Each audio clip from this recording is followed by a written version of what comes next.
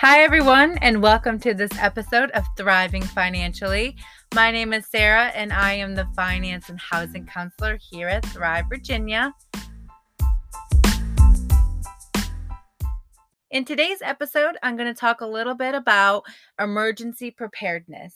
It's a topic that we don't normally discuss because, let's be honest, no one ever expects it to happen to them, but you, to me, but unfortunately, it could happen. And it's better to be prepared for it than scrambling during and after it happens. The first step is defining what an emergency is. It's an unplanned event that can cause death or injury to people or pets, physical property damage that could be to your home or other buildings like a garage or a shed, personal belongings within a home, automobiles, boats, or other vehicles, and changes in housing situations and goals. This could be displacements, lack of replacement housing, having to meet housing payments. Examples of emergencies are house fires and medical crisis.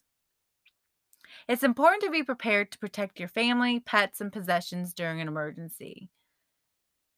I would recommend developing a plan. Create a list of needed resources. Identify what you should have on hand or take with you. Know who you need to communicate with and the information to share with them. Emergencies can happen with little or no warning. The primary objective is to keep you and your family safe. Identify 2 exits from each room in your home. Establish a meeting place for the family to meet if you have to leave your home. Preparing your home is simple, but essential. Install smoke detectors and fire extinguishers of each level of your home and check batteries in the smoke detectors at least once a year. Know how and when to turn off gas, water, and electricity supply. Preparing important documents and your finances will relieve a lot of stress after an emergency happens. Keep a copy of important documents in a waterproof and fireproof box. Consider taking photos of documents to keep them stored electronically. Consider loss of income if you're unable to work. Be prepared to pay deductibles for the damage of property. Consider costs of repairs that might not be covered by that insurance. Be prepared to pay for emergency repairs to get back in your home.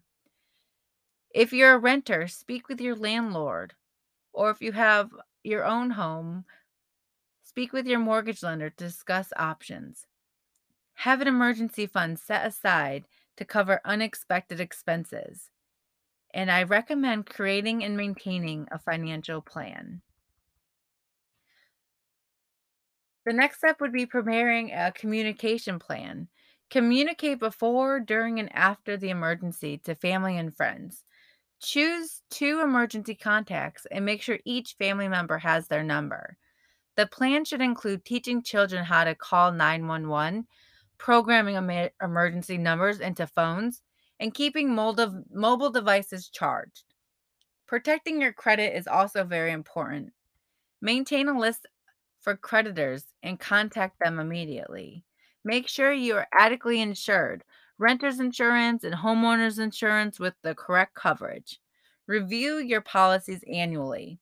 Make sure it's with a reputable agency. Make sure all assets are covered.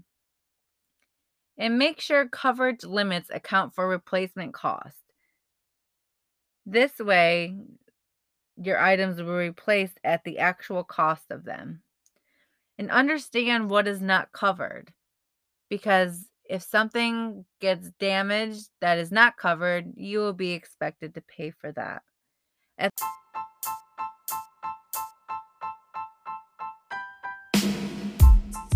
Thrive Virginia, we provide education on emergency and disaster preparedness. We would be happy to assist you with your housing questions and provide support during your journey to thriving financially during an emergency.